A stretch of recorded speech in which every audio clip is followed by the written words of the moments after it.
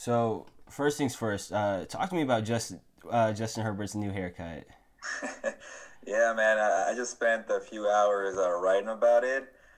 It's kind of crazy. I didn't expect to write about a haircut story today, especially you're covering the NFL football. There's games to be played, and it's only what week 11. But I spent my day on Wednesday writing about a hair for Justin Herbert, and I'm just surprised how viral it went, how crazy it got because for the Chargers, they're not really in the national news. They're not. They don't make splashy headlines. But this haircut story for Herbert just took off, man. And I kind of felt like, man, should I write something very quick and just post it to the web? I was like, no, I'll take my time and I'll get the real story of the haircuts. I really got into detail. And yeah, people are trying to guess that maybe he's being superstitious because they've lost a lot of games, and maybe it's time for a new look and a new haircut. Bring a new chapter in his life and get some wins. But I don't think it was really into that. It was more like, we're in a pandemic. You don't really have too many options. There's not a lot of barbers out there who are being safe. So why not have the coach from the Chargers, the strength and conditioning coach, John Lott, do it for you? It was a mistake. It wasn't a good haircut. I don't think Herbert was happy about it. He didn't say that. But here we are, and Justin Herbert does not have long hair anymore. Okay. Let's talk about his play now. So, are you surprised to see him playing this well, and are they surprised within the organization that he's this good this early? Yeah, it's crazy. I know it's only been 8 games, but it feels like a long time.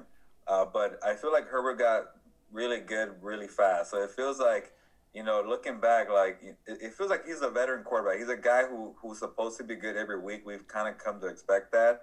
But that game against the Miami Dolphins last week, just when you kind of remember, okay, this guy's a rookie. He's going to see different looks, different packages that he's not accustomed to seeing every week. So that's when you kind of were kind of telling yourself, okay, he's a rookie. But I was surprised at how well he started in those first few games. He's kind of being thrown into the fire after Tyrod Taylor got hurt against the Chiefs in week 2, and then just kind of get him better every week from there. Before this Miami game, he was getting better in every phase from taking downfield shots to being accurate to reading defenses to limiting the turnovers until last week kind of took a step back there, but. I was surprised with that. I think the Chargers might have been a little surprised themselves because they were trying to have Tyrod Taylor be the quarterback for the whole year. And they know he's a talented guy with the physical tools, but they thought maybe he needed a year of seasoning to kind of learn and watch and get the mental aspect. So I think for them, when Tyrod got hurt and he went out there and he played that well, I think the Chargers probably surprised themselves, like, okay, we got a stud right here, and I think they're probably all happy about it. Okay. So the Chargers are sitting at 2-6 right now. I don't want to say that their season is over, but like the playoff, it's a long shot. Let's just say that. What do the Chargers need to do to set up Justin Herbert to be successful in the future? Good question because he's doing a lot of things really well right now. But you got to build around your quarterback and make sure you're making his life easier, especially at such a young age. He's done a good job of avoiding sacks. Like the O line's been a little shaky, and it feels like everybody wants to draft the left tackle in the draft coming up. And like you mentioned, I don't think the playoffs are going to be an option this year. I'm just gonna tell it how it is and be real. I don't think they're going to go there. But they might have a high pick, and you might look into a left tackle. But the crazy thing, the offensive line hasn't been the biggest problem. I feel like Herbert's so good that he's making these guys better on offense. The offense hasn't been the problem until last week against Miami.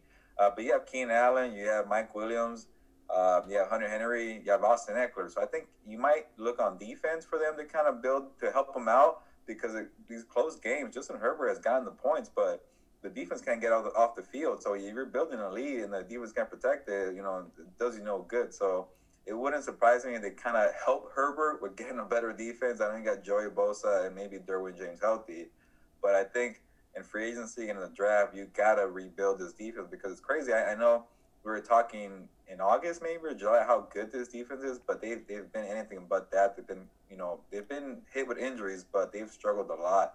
So I think for them, maybe get a few more playmakers on defense, get some guys that can create takeaways, and make life easier for Justin Herbert that way. What do they do at head coach? Yeah, that's kind of the question right now. I know a lot of fans are upset with Anthony and Lynn, but I think for right now, I think it's too soon to tell. I think it has to be a very bad finish with these final 7 games. I think if he goes maybe 3-13, maybe 4-12, you might start thinking about him being fired.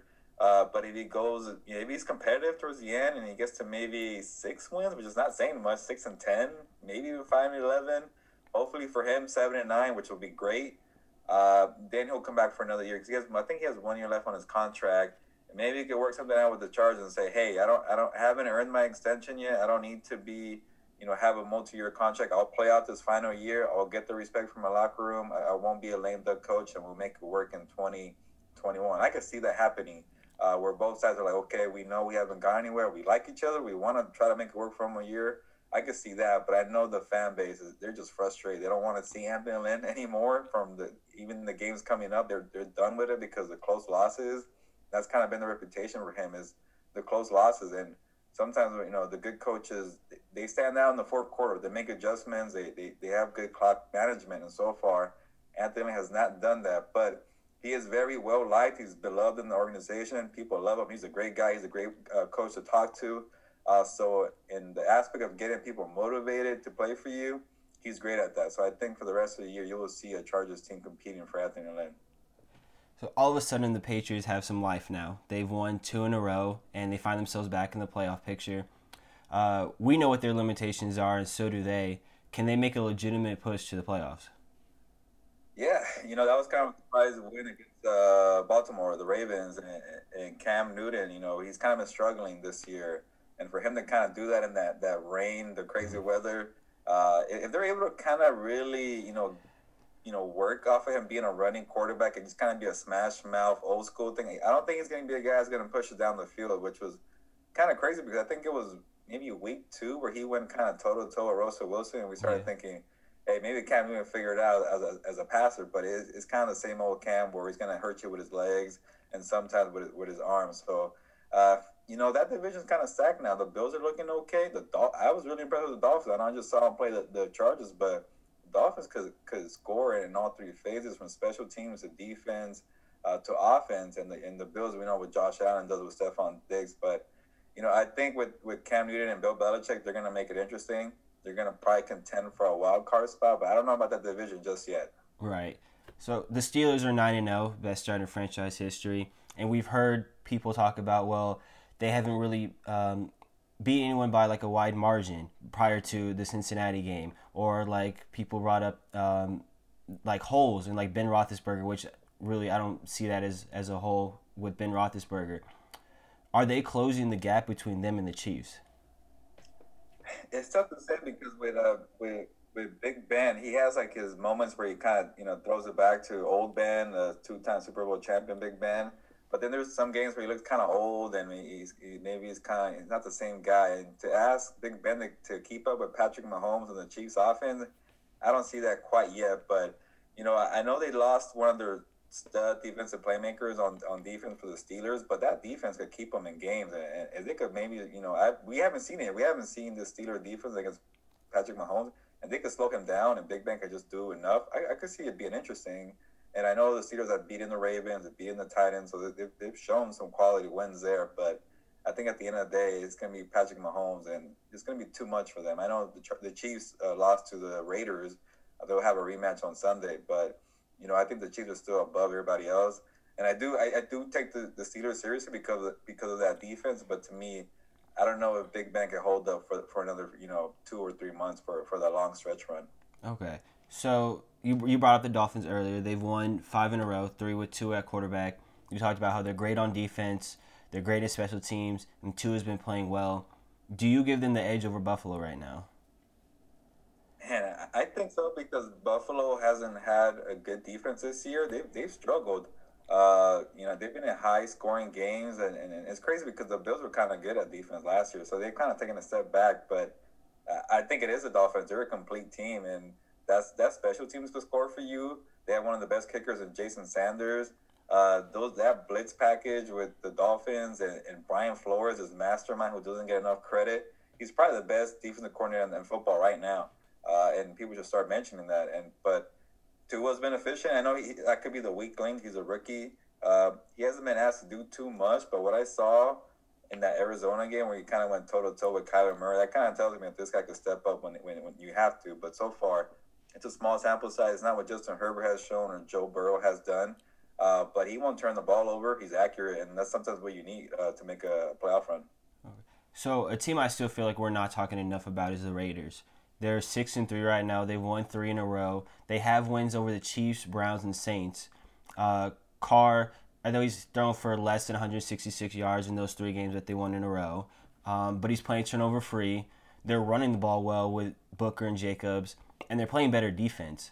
Could you see this team as a team like the Titans last year, where they kind of surprise us and they make a deep run into the playoffs? I would if they had Derrick Henry on that roster. I know Josh Jacobs is pretty good, but I could be wrong because, like you mentioned, the Titans surprised me last year. But sometimes when you have this old school smash mouth, control the clock, running game attack, if you fall behind and you kind of lose your entire game plan, you lose your identity, and you're playing a team like the Chiefs who are kind of high scoring, or whoever else, like the Steelers, even Big Ben could get up and down the field, but I think for the Raiders, everything has to go right. It has to be their script, their kind of game plan. And that kind of doesn't bode well sometimes in the NFL because it's a passing league. You get shootouts, especially this year. But credit to them when it comes to scripting game plans for 1 week at a time. And you mentioned the quality wins. They've done that. And sometimes that's enough. You control the clock. You don't let guys like Patrick Mahomes have a lot of possessions. You're efficient. You make your drives count. You win the field battle. Stuff like that, and just don't make mistakes. Like Derek Carr's not turn the ball over, so sometimes that could be enough. But if you see Derek Carr, trying to push the ball against Big Ben, and even guys like Ryan Tannehill or Patrick Mahomes, it's still it's tough to see. Or even Lamar Jackson, guys like that. But the AFC, besides the Chiefs, is kind of close. So it wouldn't surprise me if they hang around and maybe make a playoff because I really want to see that game on Sunday against the Chiefs. But I know they have a lot of COVID issues right now, so they might get postponed. Who knows? But I think we'll know for sure how for real the Raiders are this week. Okay. Let me get your impressions of Drew Lock. So I know, like some other people in the offseason, I was pretty big on him because I saw what he did like at the end of his rookie year and what they were bringing back in addition to what they added in the draft. He hasn't been that this year. He threw 4 interceptions on Sunday. He has 7 touchdowns, 10 interceptions. His completion percentage is like 55, and then a passer rating of 65. Is he not the answer in Denver? Will John Elway be looking for another quarterback again in the offseason?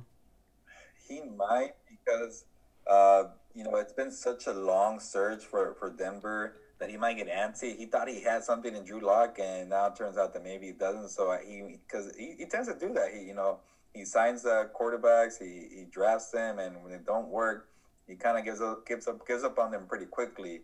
But it's a surprise that Drew Lock is not doing that well. A guy, he's very confident.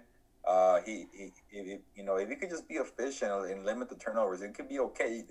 He's talented, but maybe he's rushing the injuries too. He had an injury earlier this year. I think it was a shoulder thing, and he came back after 2 games. Maybe that he was forcing that.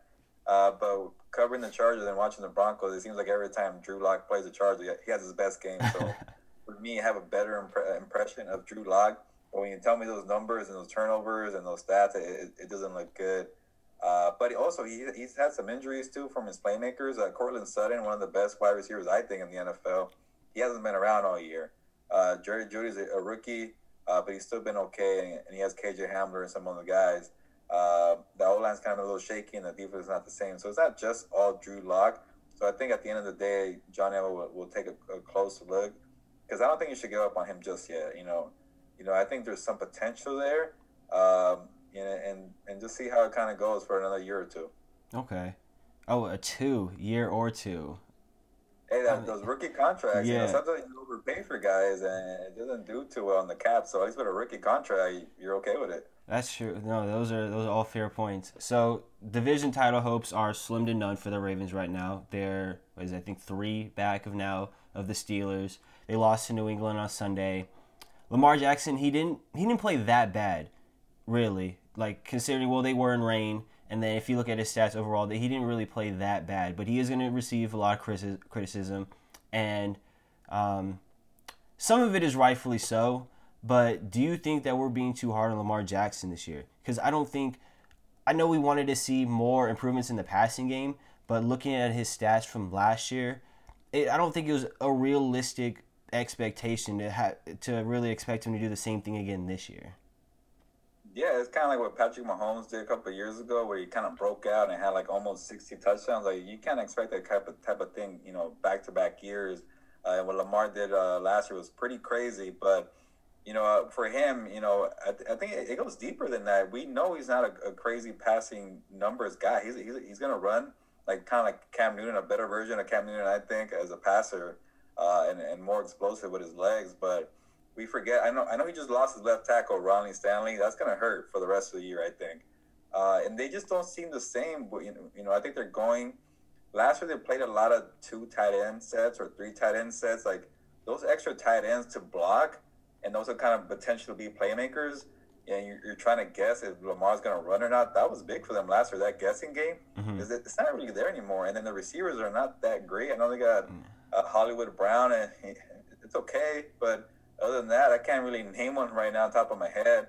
I know they really like Mark Andrews, so they traded a Hurst to the Falcons, but sometimes you need 2 tight ends to make it work with that running kind of formula you have, and they don't have that right now. So I think, I think it's more on John Harbaugh. Like, go back to what you were doing in 2019, get that right personnel and scheme around Lamar Jackson. He did a great job the first 2 years with Lamar, kind of building around him, but I feel like they kind of went away from that this year. Maybe because he was the MVP a year ago, and they probably thought they could do a little more without having everything kind of a perfect fit around him.